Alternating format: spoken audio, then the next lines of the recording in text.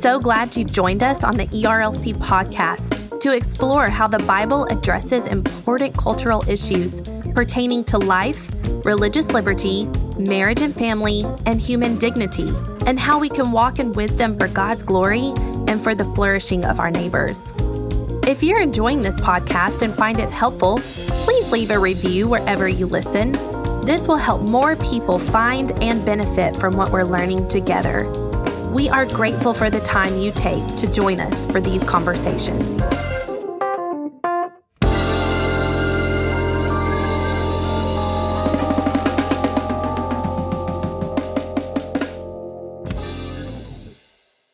You're listening to the ERLC podcast.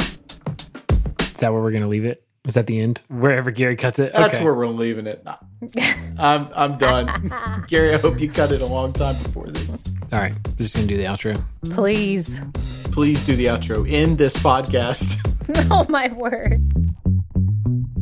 Hello, and welcome back to this week's episode of the ERLC podcast, where every week we're talking about our work here at the ERLC and focusing on what Christians need to know about the things going on in the world. I'm Josh Wester, and with me on the podcast today are my co-hosts, Lindsay Nicolay. Hi, everybody. And Brent Leatherwood. Hey, y'all. School has restarted, and I'm already exhausted. Yeah. I'm sure we'll get into that because it is a wild time with school starting and stopping and all kinds of things going on. But it's good to be back for another week on the podcast. We are later in the show going to talk to a special guest, Michael Sobolik, who is the husband of our colleague Chelsea Sobolik, who's joined us on the podcast many times. But Lindsay, so that we can get into what's going on, tell us what the ERLC has been talking about this week. Okay, so as always, we have a lot of great articles, I think, just because of the writers and the contributors that we have to our site. But we have a special emphasis this week on China and Hong Kong in order to raise awareness of the various human rights violations that are happening in China. So first off, I want to mention a piece by Travis Wuso, our Vice President of Policy, who's out of our DC office. His article is titled, "What Hong Kong Reveals About the Future of China." Travis actually took a trip to Hong Kong, and he was documenting, along with a filmmaker, videographer, some of what's happening in Hong Kong, which China is trying to undermine Hong Kong's autonomy and the system that they had been operating under, which was one country, two systems. And they made this fabulous video, but actually what Travis says in his article is that we wanted to release it this week, but we weren't able because of how volatile the situation has become. Many of the Hong Kongers who were interviewed on this film are afraid of the Chinese Communist Party. And so, again, I would encourage you to read this article to be aware of the motivations of the Chinese Communist Party and what that means for millions of people around the world. So because of this special emphasis on China, our special guest today is Michael Sobolik. Well, he has an article along with his wife, our colleague, Chelsea Sobolik, on our site this week that brings to light another human rights violation of the Chinese Communist Party, and that's about how they are persecuting the Uyghur Muslims.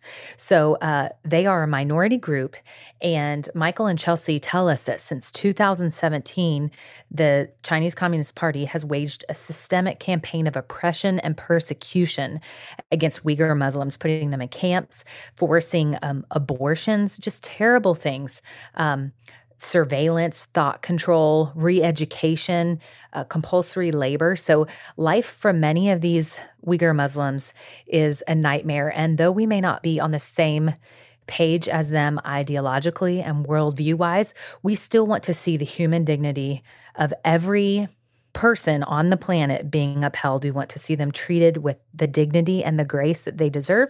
And this is no way to treat anyone, regardless of how we disagree with them.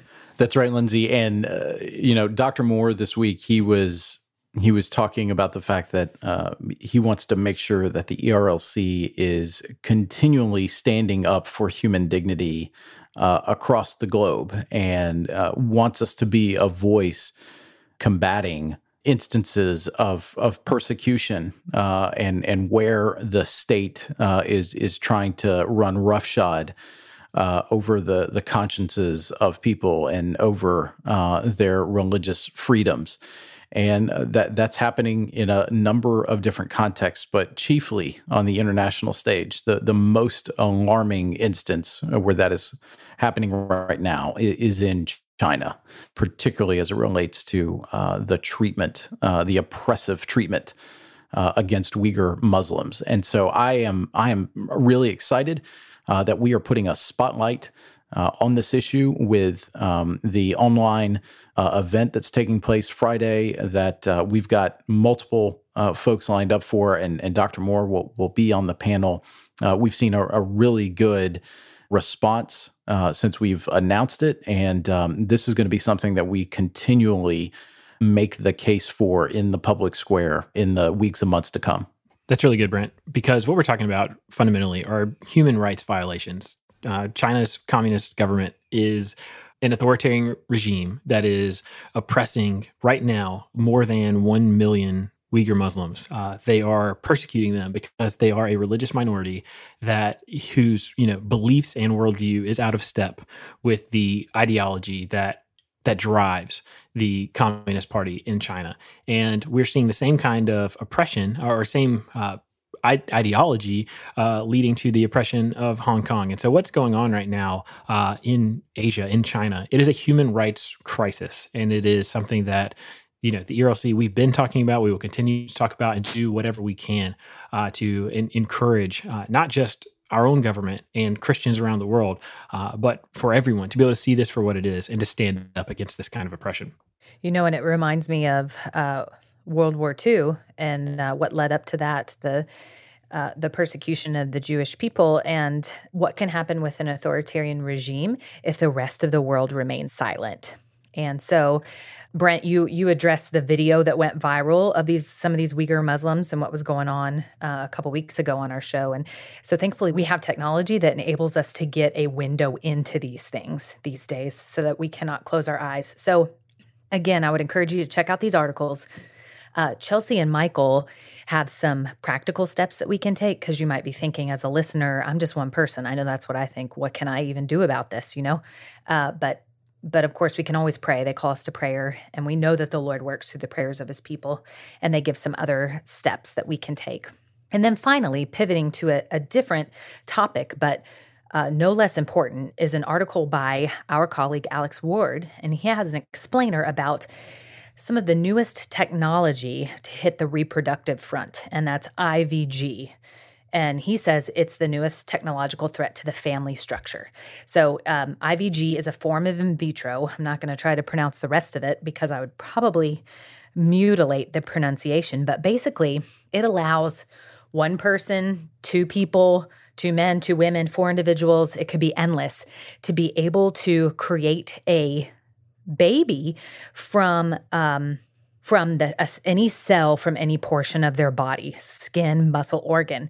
So you could see how this is a major problem because it totally undermines and undercuts God's creational design and order. And anytime we try to do that, we know that really bad things happen. So he highlights this, he tells us the problems, and I think it's a really helpful explainer because a lot of times the desire to have children is a very good thing, but a lot of times we don't sit there and think ethically through what the repercussions are or even the morality of what we would do to be able to have children is. And as Christians, we have to be thoughtful about these things, and we have to be the leaders speaking with compassion, but also with conviction. That was just I think an excellent summation of the ethical quandary here, the ethical issues. And the reality is, you're exactly right. Most people are not thinking deeply enough about what it is that's going on here.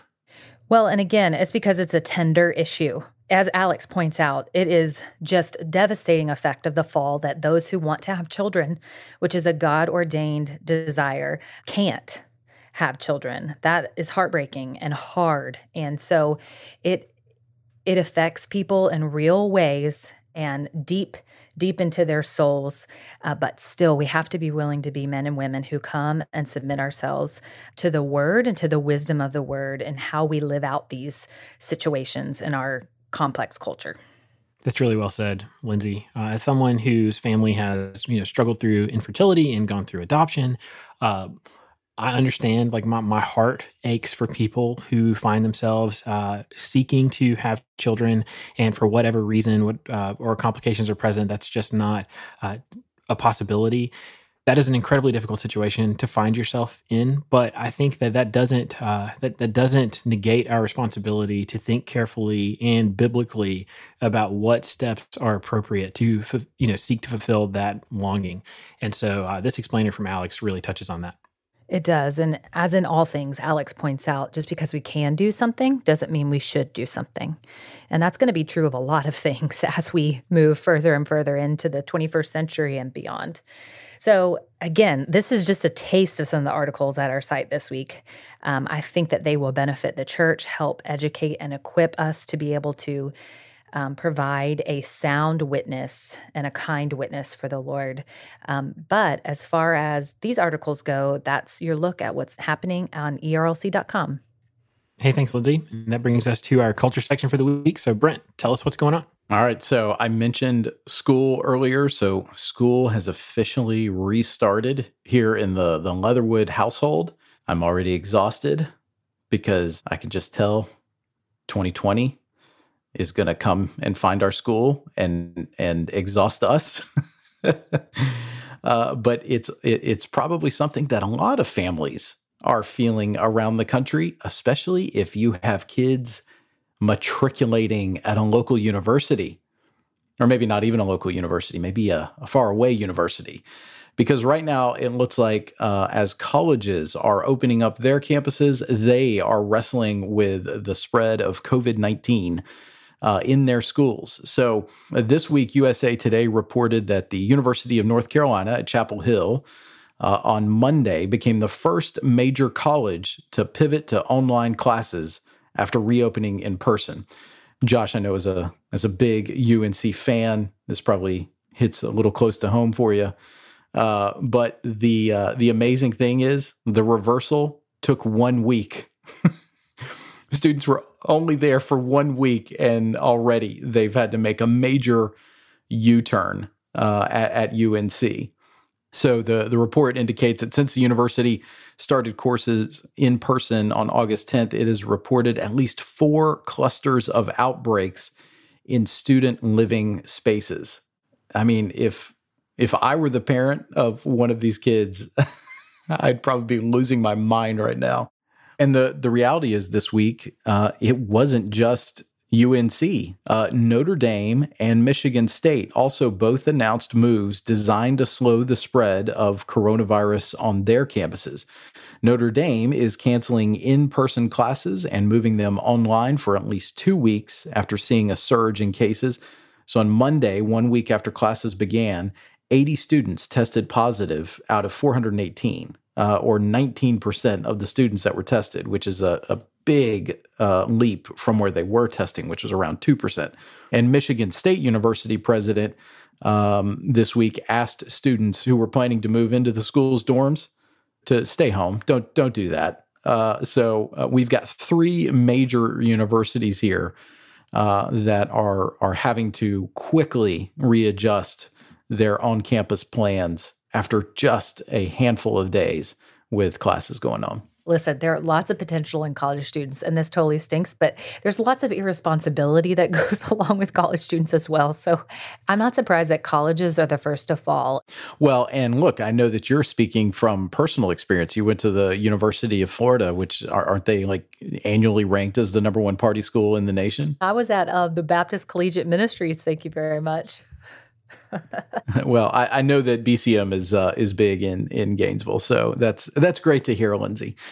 Well, there was some polling that came out this week. Axios is reporting that as the coronavirus pandemic pushes more and more universities to switch to remote learning, at least to begin the year with, 22% of college students, 1 in 5 across all 4 years, are planning not to enroll this fall. And as more and more universities open up, experts expect similar decisions to be made across the country. I mean, our universities and colleges are going to feel a financial pinch from this if 1 in 5 students are not coming to school and enrolling and giving them tuition dollars. Yeah, I mean, this was something that I guess, in 2020, I expect everything to, not go the way that you expect it to.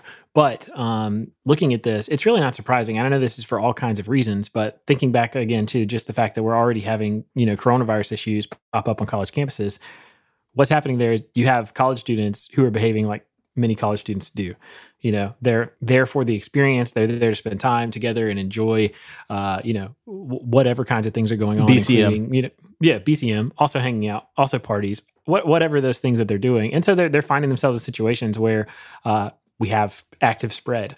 At the same time, you have a lot of college students who are going, hey, do I really want to spend the time or the money to just sit at home and be in front of my computer all the time? Could I just delay this for a year and really not rob myself of the college experience? I'm sure some people are about to graduate and they're just trying to make it through in any way possible, but it's really not surprising, although I understand it's going to put a lot of these institutions in a financial bind. Yeah, not to belittle the financial bind, but what a bummer that these students who aren't enrolling, usually you don't enroll in college because you take a gap year and you travel or you do something, have some kind of an experience that you wouldn't be able to have if you went straight into college. But you can't do that. You sit at home. Your gap year is you sitting at home in your pajamas watching Netflix. Struggle. Your gap year from your house. It's just, there was one tidbit in the poll that I thought was good. So of those students who are not enrolling, 73% are planning to work at a job. So they won't be just sitting at home in their parents' basement. It's true. But even a gap year just to work, I know it's responsible, but it just doesn't sound as exciting as traveling the world, Brent. That's right. Well, so it was a big week on the college campus front. It was also a big week on the political front. The 2020 campaign moved on as the Democrats convened their virtual national convention this week. Speakers throughout the week have included former Republican presidential candidate. That's right, this is the DNC. Speakers this week have included, at the Democratic National Convention, former Republican presidential candidate John Kasich, Socialist Vermont Senator Bernie Sanders, former First Lady Michelle Obama, and on Wednesday, former President Barack Obama. On Wednesday of this week, Democrats formally nominated Senator Kamala Harris for the vice presidential nomination, placing a woman of color on a major party ticket for the first time and showcasing the diversity of race and gender they believe will energize their coalition to defeat President Trump this fall, reports the New York Times. She followed shortly after President Obama's remarks, who gave an impassioned and some would say foreboding warning about the upcoming election.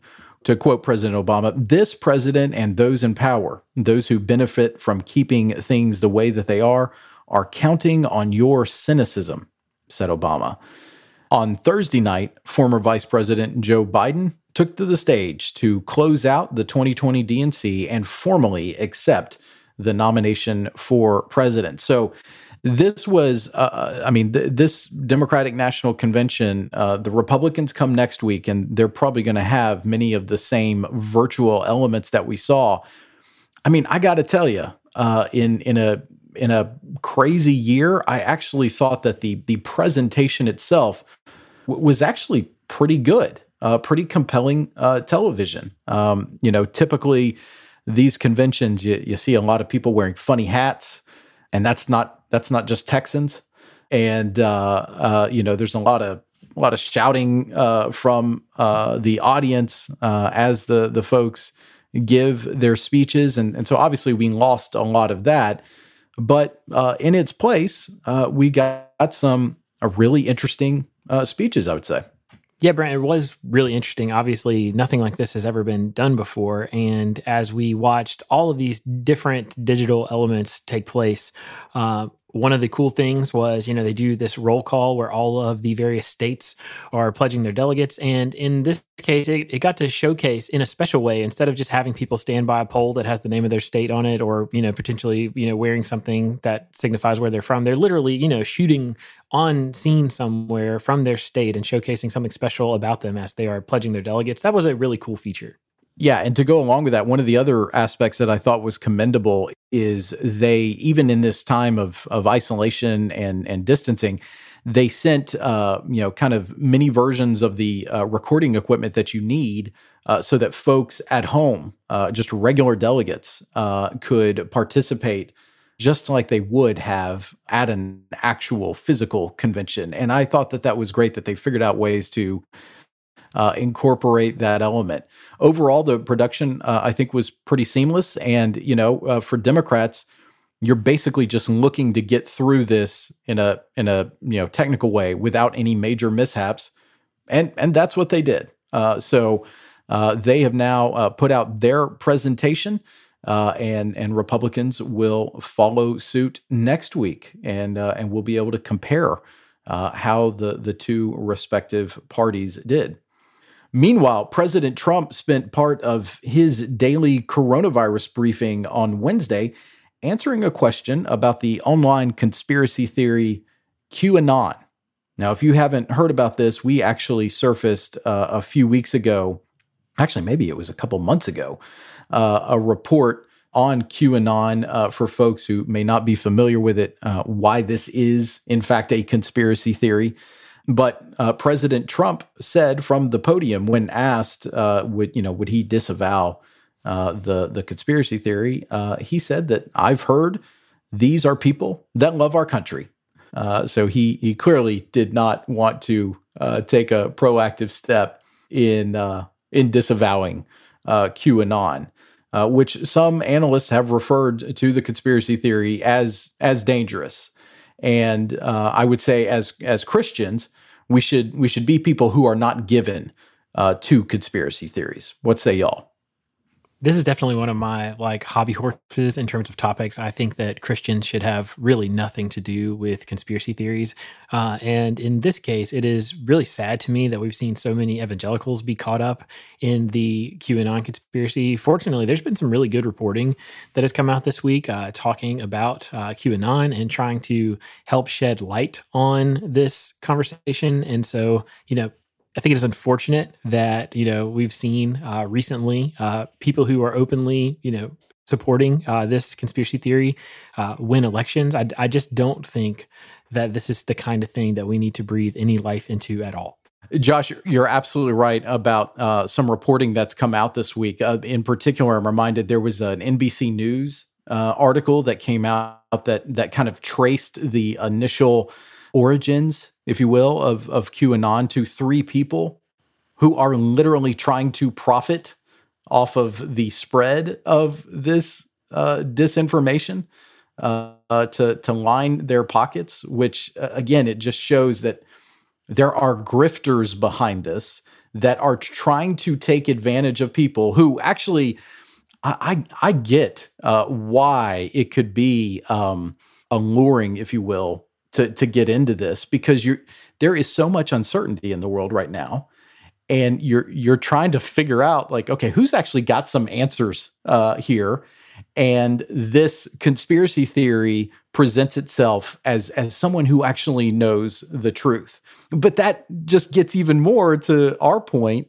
that as Christians we already know the truth. And so we don't necessarily have to be beholden to these online investigative searches to uncover the truth. We're not X-Files people here, where the truth is out there. We actually have the truth, and it's in the book in front of us. That's exactly right. The Bible says to put not your trust in princes. How much more do you not put trust in random people throwing things onto the internet?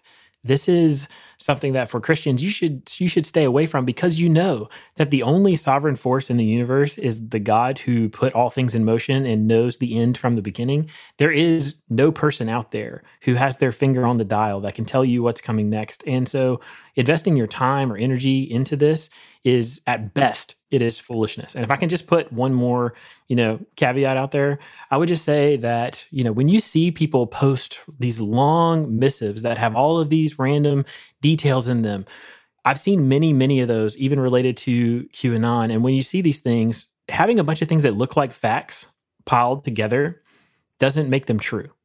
So the popular phrase with QAnon is do your own research. My encouragement to you would be do your research. If you see any of this stuff and you're actually intrigued by it, just fact check it, because most of it doesn't hold up under scrutiny.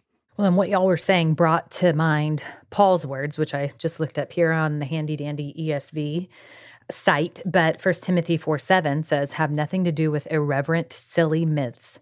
Rather, train yourself for godliness. We're to be training ourselves for godliness, not training ourselves to be able to answer these silly, irreverent myths. And 2 Timothy 2:23 says, have nothing to do with foolish, ignorant controversies. You know that they breed quarrels.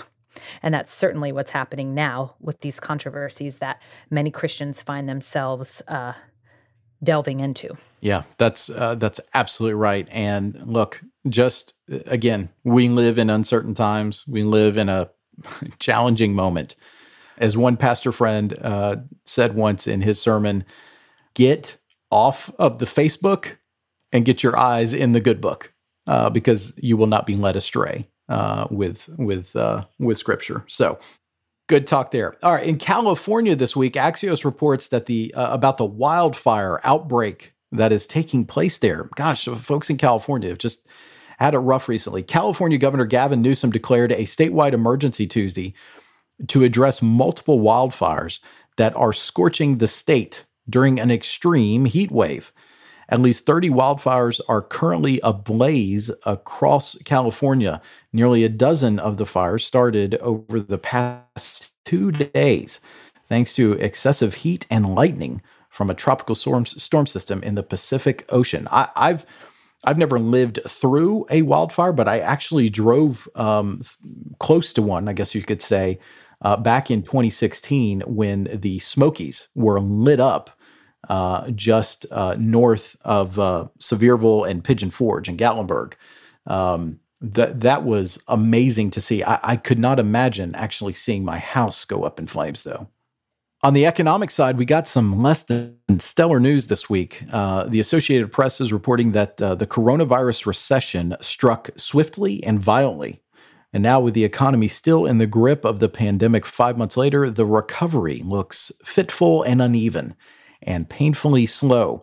The latest evidence, the AP reports, came Thursday with the government's report that the number of workers seeking U.S. unemployment benefits rose back above 1 million last week after 2 consecutive weeks of decline. So it seemed like we were slowly inching our way down, but this week the unemployment numbers spiked up again. That's very disappointing, obviously, on the unemployment side of things. Moving to the world of SBC life, we have a sad update to report from last week. We talked about last week the wife of a pastor who went missing somewhere outside of Memphis. Well, the biblical recorder reports that the vehicle of Marilyn Carter, a pastor's wife who had been missing more than 2 weeks, was found August 18th with the body of a deceased female inside. A family member discovered the car while searching the area where Carter was last known to have been. So that is just a heartbreaking update to this story that we talked about a couple weeks ago. Our heart goes out to this family, and we'd ask you to pray for them. And the other thing that came out of a lot of these conversations is just reminding people that, especially for your pastors, people who are in ministry and whose job it is to, for them and their family, they try to exercise spiritual care for the church and for believers. Pray for those people. Lift them up in your prayers, because they're still human beings. They still face discouragement and go through really difficult times. And so, if this can be a reminder for us to lift those people up in prayer and to exercise care for them as they care for us, I think that's certainly appropriate. That's right. All right, and another update to a story that I think we reported on back in the spring, I think it was. So Baptist Press reports a Dallas boy whose father says is content as a boy may now face transgender therapy after a district court judge gave the child's mother full conservatorship, according to multiple reports. Without holding a scheduled hearing, a Dallas District Court judge, Mary Brown, on August 10th reversed her earlier ruling that upheld joint conservatorship for both parents who divorced in 2015 when James was 3. The son is one of twin boys.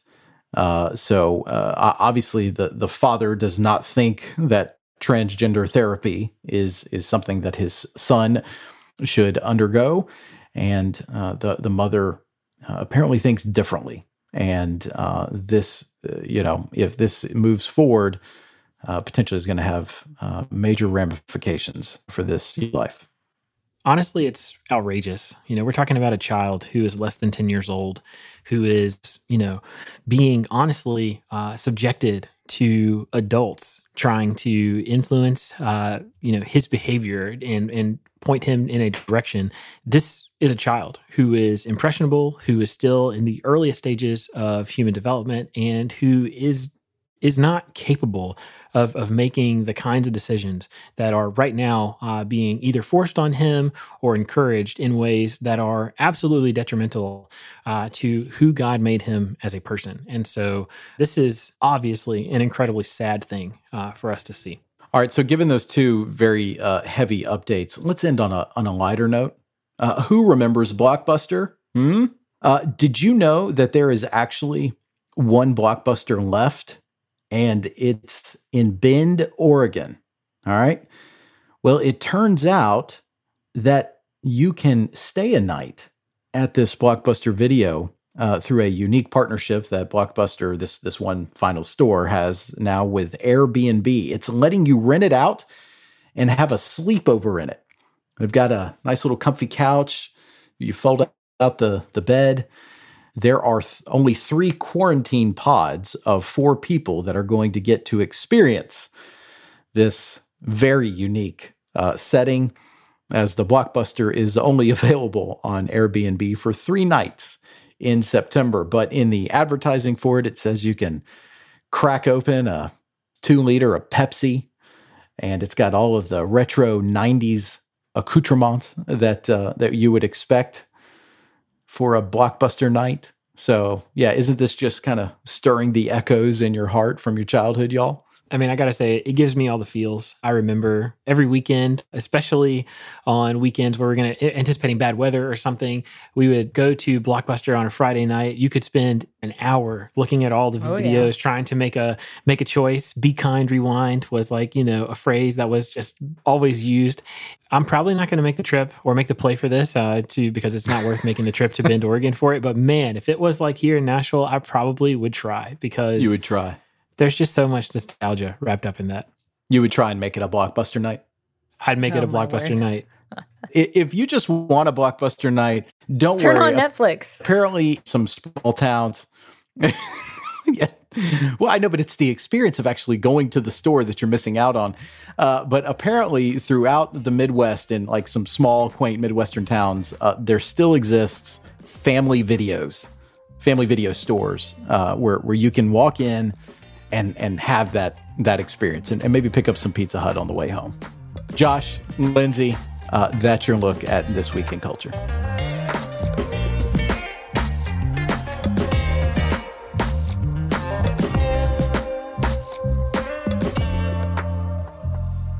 So now we're about to talk to our friend, Michael Sobolik. Michael is married, as we mentioned at the top of the show, to our colleague, Chelsea Sobolik, who works in our DC office. And Michael is also a foreign policy expert. And so we're excited to talk to him about a range of things, including what's going on in China. So Michael, thanks so much for joining us today. It's great to have you on the podcast. As we're getting started, would you just tell us a little bit about yourself and what you do? Absolutely. And hey, thanks so much for having me on the podcast. I long respected ERLC as an organization, and I'm a little biased because my better half is employed at ERLC, but even if that weren't the case, I'd have nothing but great things to say about y'all, so it's a pleasure to be here. So I am a native Texan by birth, and I live in Washington, D.C. now, and I coming off a 5-year stint on Capitol Hill. I worked in the Senate from 2014 to 2019. And I worked for Senator Ted Cruz from Texas, and I was his aide on China and Indo-Pacific policy. And then in last year, I hopped off the Hill and am now basically the equivalent of a professional nerd in think tank world at the American Foreign Policy Council. And my work here continues to center on the Indo-Pacific, China specifically, which for obvious reasons has been a topic of hot debate and big relevance lately, but been here for almost a year now. So, Michael, you just mentioned China, and we're going to get to that in a moment. But before we do, could you tell us what made you interested in foreign policy, and specifically what made you get involved in Asia policy? Absolutely. So tracing that, I think probably takes us back. I feel so old saying this now, but probably 10 years ago. So in 2010, I was a rising senior in college and was in the process of applying for an internship abroad program at my alma mater, Texas A&M. And I was 4 hours ahead of the application deadline. I had all these plans to go to the UK and study there. It was going to be my first time to travel anywhere outside of America. And 4 hours before the deadline, my university called me and said, "Look, we're so sorry, but we mixed up the dates. The UK deadline has passed, and you have 4 hours to pick a new country before you apply." And at first I kind of threw up my hands because I had no idea what to do. So called my dad and said, "Hey, I need to pick a new country, and I need to pick one fast." And China was one of the countries on the list, and I had no prior familiarity at all with China. And my dad said at the time, if you live in the 21st century and you care about politics, go there. Went there, spent 5 weeks, a couple days in Beijing, but most of the time was in Xi'an, which is inland China, and did some traveling within the province, lived with host families there, and had a wonderful time. First time to travel, and it was just wonderful.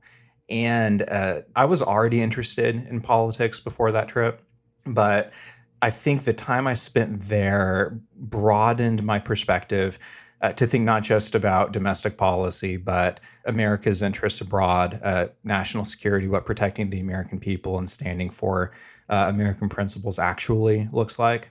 And it was shortly after that I decided to go to graduate school to focus specifically on U.S.-China relations, which then kind of led into the D.C. Chapter that I'm in now. But that time in China was really formative for me. All right. So what a piece of prescient advice that you got to go that route. It lends a lot of credibility to the adage, listen to your parents. And I've been blessed with a mom and a dad who've been just steady rocks the whole time. And dad definitely steered me right that time for sure. That's great to hear. All right. So, let's talk about your area of expertise, China. There has been a lot going on there.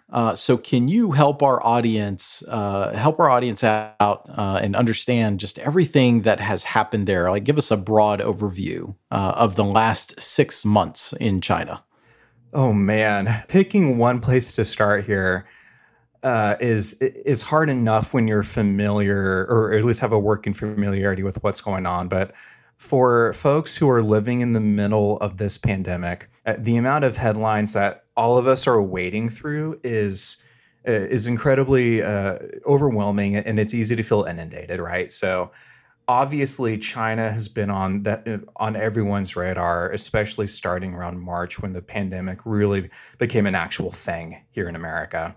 And a lot of breaking news about China, not only is it pandemic related, but there's also a lot of other issues, like Hong Kong has been in the news a lot lately, and there have been a number of increasing articles about religious freedom in Western China, in Xinjiang territory specifically.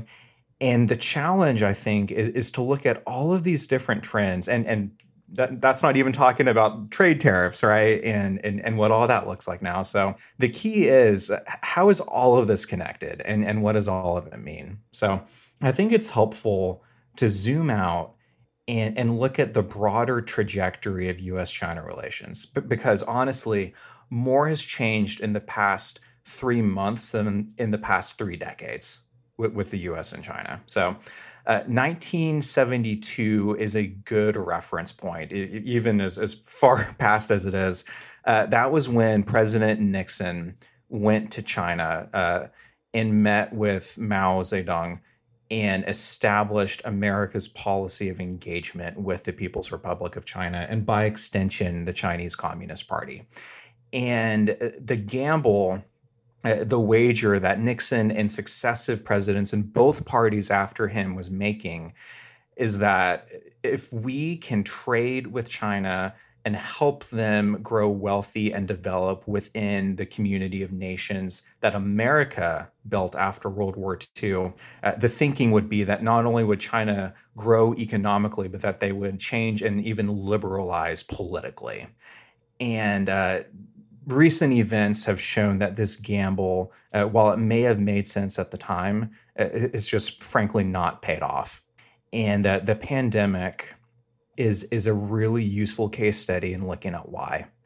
The reason that a lot of politicians in Washington, at least by my estimate, are rightly frustrated, even angry with the political authorities in China, is that China had the opportunity to deal with this pandemic in a responsible way. And if you look at what happened in Wuhan, the city where the coronavirus initially broke out, you had authorities silencing doctors instead of empowering them. You had officials imprisoning medical professionals instead of listening to them. And you had communist authorities at the highest levels in Beijing who looked at their people as the problem instead of the virus as the problem. In almost at every single level, China did exactly the opposite of what it should have done as a responsible nation in a globalized world. And the reason there's so much happening between the US and China right now is because a lot of leaders in America are beginning to understand that the Chinese Communist Party doesn't have any interest in becoming the type of regime or the type of country that we hoped or wish it would become. And there's a lot of soul searching happening. And the reason that whether it be from the president, from the Republicans, or frankly from even some Democrats, a lot of pessimism and a lot of really aggressive actions or responses to China right now. It's a re-examination of assumptions we've had for a long time that have just not come to pass. So there's a lot happening, but I think having that perspective helps make some sense of it. Thanks so much for that rundown, Michael. We are definitely thankful that there are people like you and your colleagues keeping an eye on all of these things and helping us make sense of them, especially with so much happening. So in light of talking about what has happened, can you give us any insight into things in the future that we need to be paying attention to and what's on the horizon? I think 2 or 3 things stand out as particularly important trends to watch. The first is the nature and the pace of China's economic recovery. Shortly after the country began to emerge on the other side of the virus, massive floods have begun to inundate the heartland of China. And Wuhan, which is where all of this started, is suffering from these floods as well. And China is having yet another issue that's hurting not just the political credibility of the party, but it's really hampering their ability to recover economically, which is something they have been gambling on over the past few months. So it'll be really important to watch the floods that are going on in China right now, and also whether or not consumption is going to be able to tick up. That's going to be incredibly important for the party. Another thing to watch is not just the heartland of China, but the periphery of China. Americans are used to having very stable and defined borders. This is not the case with China. China has a very different situation on their borders.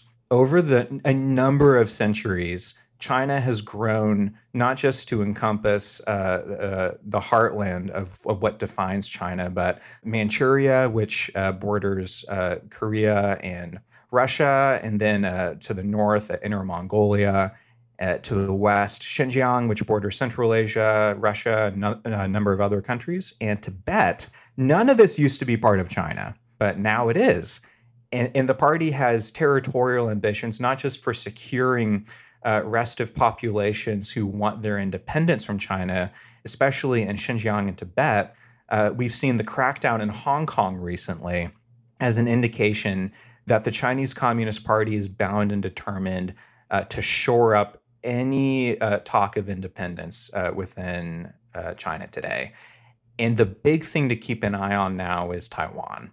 So unlike Hong Kong and a number of other territories I just mentioned, Taiwan is a very, very different case study because the United States does not recognize Taiwan as part of the People's Republic of China. And for people who aren't familiar with what Taiwan is, it's a small island of about 23 million people just off the coast of China.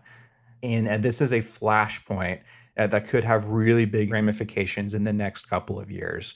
If Xi Jinping, the leader of China, and the Communist Party are able to consolidate their gains in Hong Kong, they'll have some flexibility to then turn to the east and shore up their border and political issues there with Taiwan, which would have a lot of big negative impacts on America's alliance relationships in the region. So watching Taiwan and what China does in its peripheries is going to be really important as well.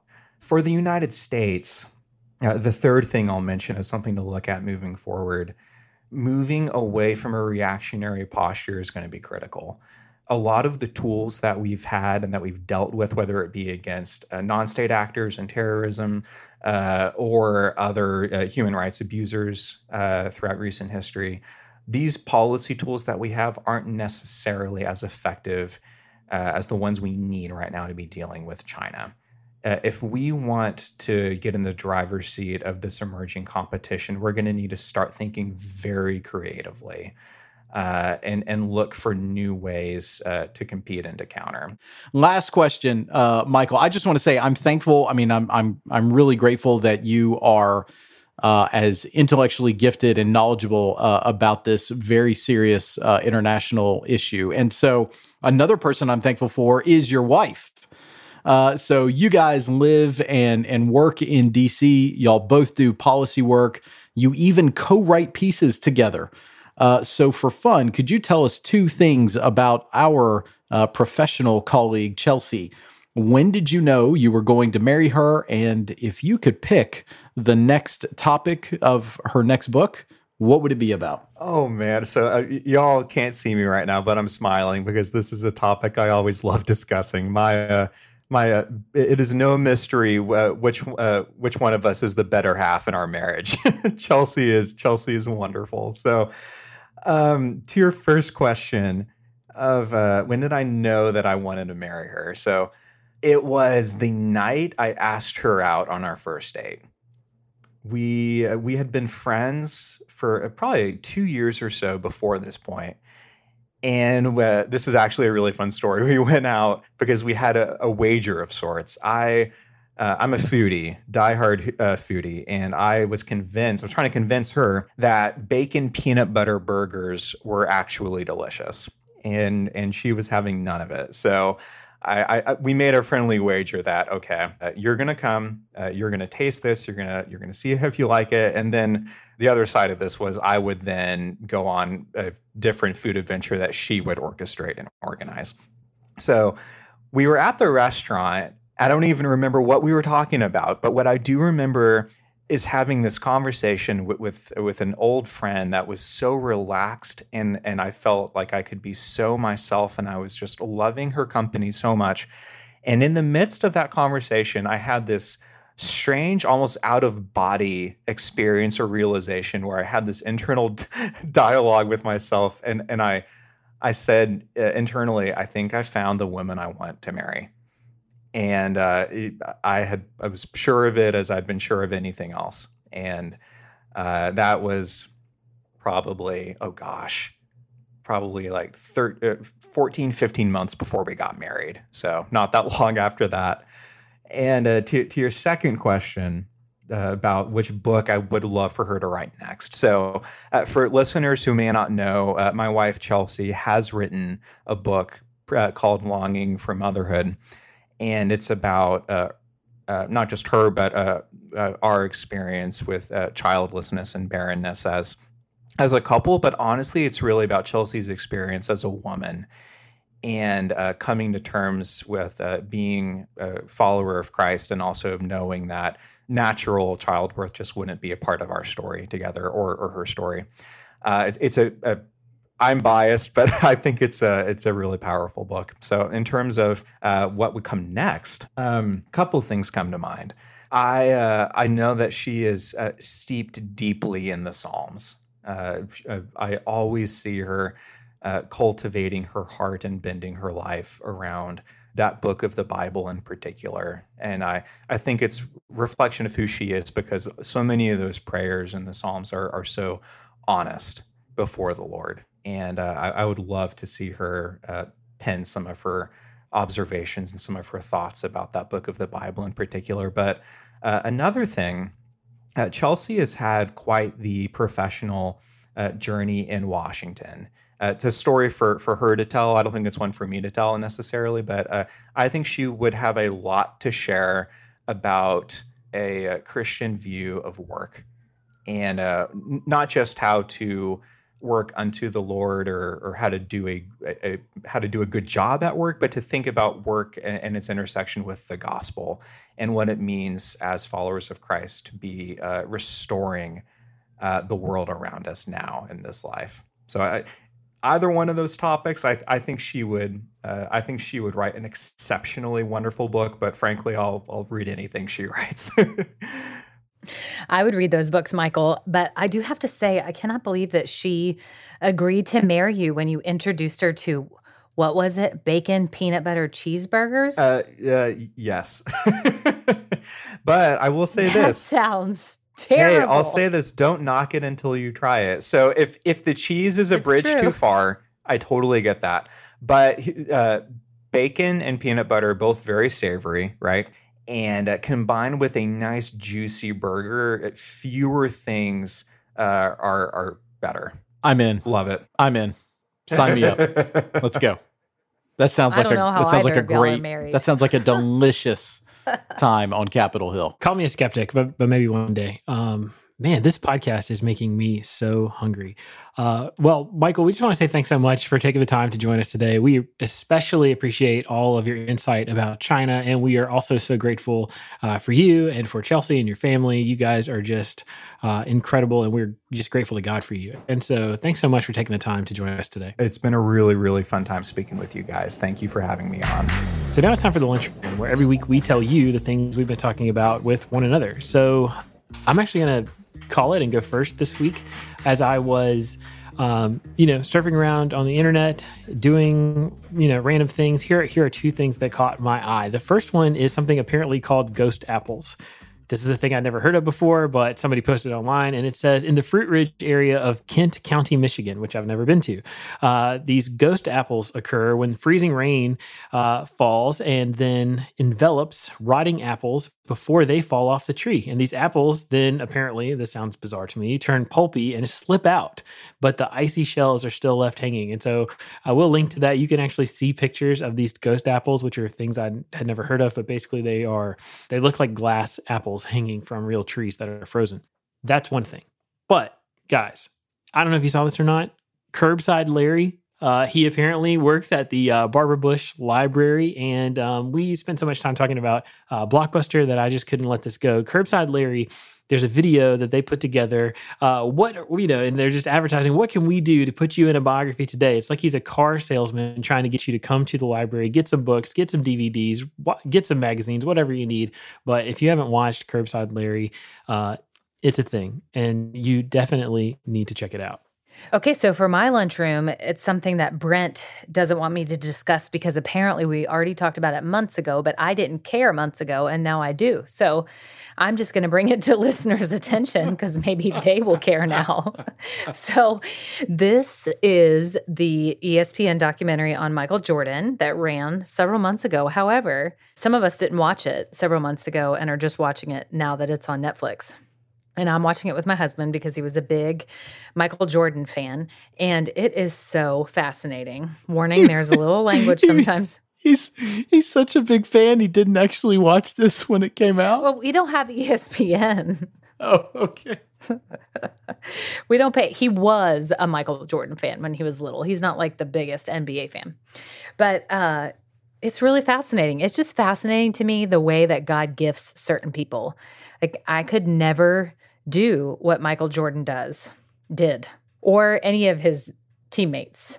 Scottie Pippen, Dennis Rodman. It's just amazing, their athletic ability. Are you kidding me? And what he did, what he single-handedly destroyed the Monstars. Who are the Monstars? Guys, I watched Space Jam this weekend. I don't know who the Monstars are. Next week, Lindsay's going to bring Space Jam as her lunchroom item. Oh, yeah. I do know that. I haven't watched Space Jam since I was like 5. Sorry, kids. I did love Space Jam, though. I believe I can fly. Anyway, so I just thought that I would bring this back to listeners' attention in case they didn't watch it when it originally came out. It is fascinating look at what went into Michael Jordan, his career. And I have learned that he's now worth $1.6 billion. All right. The thing that I'm bringing to the lunchroom this week is just a little more current. That's what I would say, as opposed to Lindsay's, which is just a few months old. I mean, it was only the highest rated ESPN production in like the last few years. So, I mean, lots of folks probably have seen that. What I can tell you, Brent, is that I'm not captive to what's currently going on in culture. I go at my own pace. You're just a cultural lemming. That's true. And look, wasn't it last week Josh recommended Leviticus? Just want to point out that this is a culture podcast. These things come back. And that's way older than the really on top of it. documentary. All right, so the thing I'm bringing is something that caught the attention of many folks on social media this week. 2 teachers at Monroe County High School in Georgia debuted a rap video this week to welcome students back to online school. And honestly, I got to tell you, the singing, the choreography, the production, everything about it. I mean, they've clearly put some time into thinking through this and making sure that it landed when it did. And the thing has over 70,000 retweets on Twitter. I mean, gosh, teachers as are opposed to retweets on Facebook.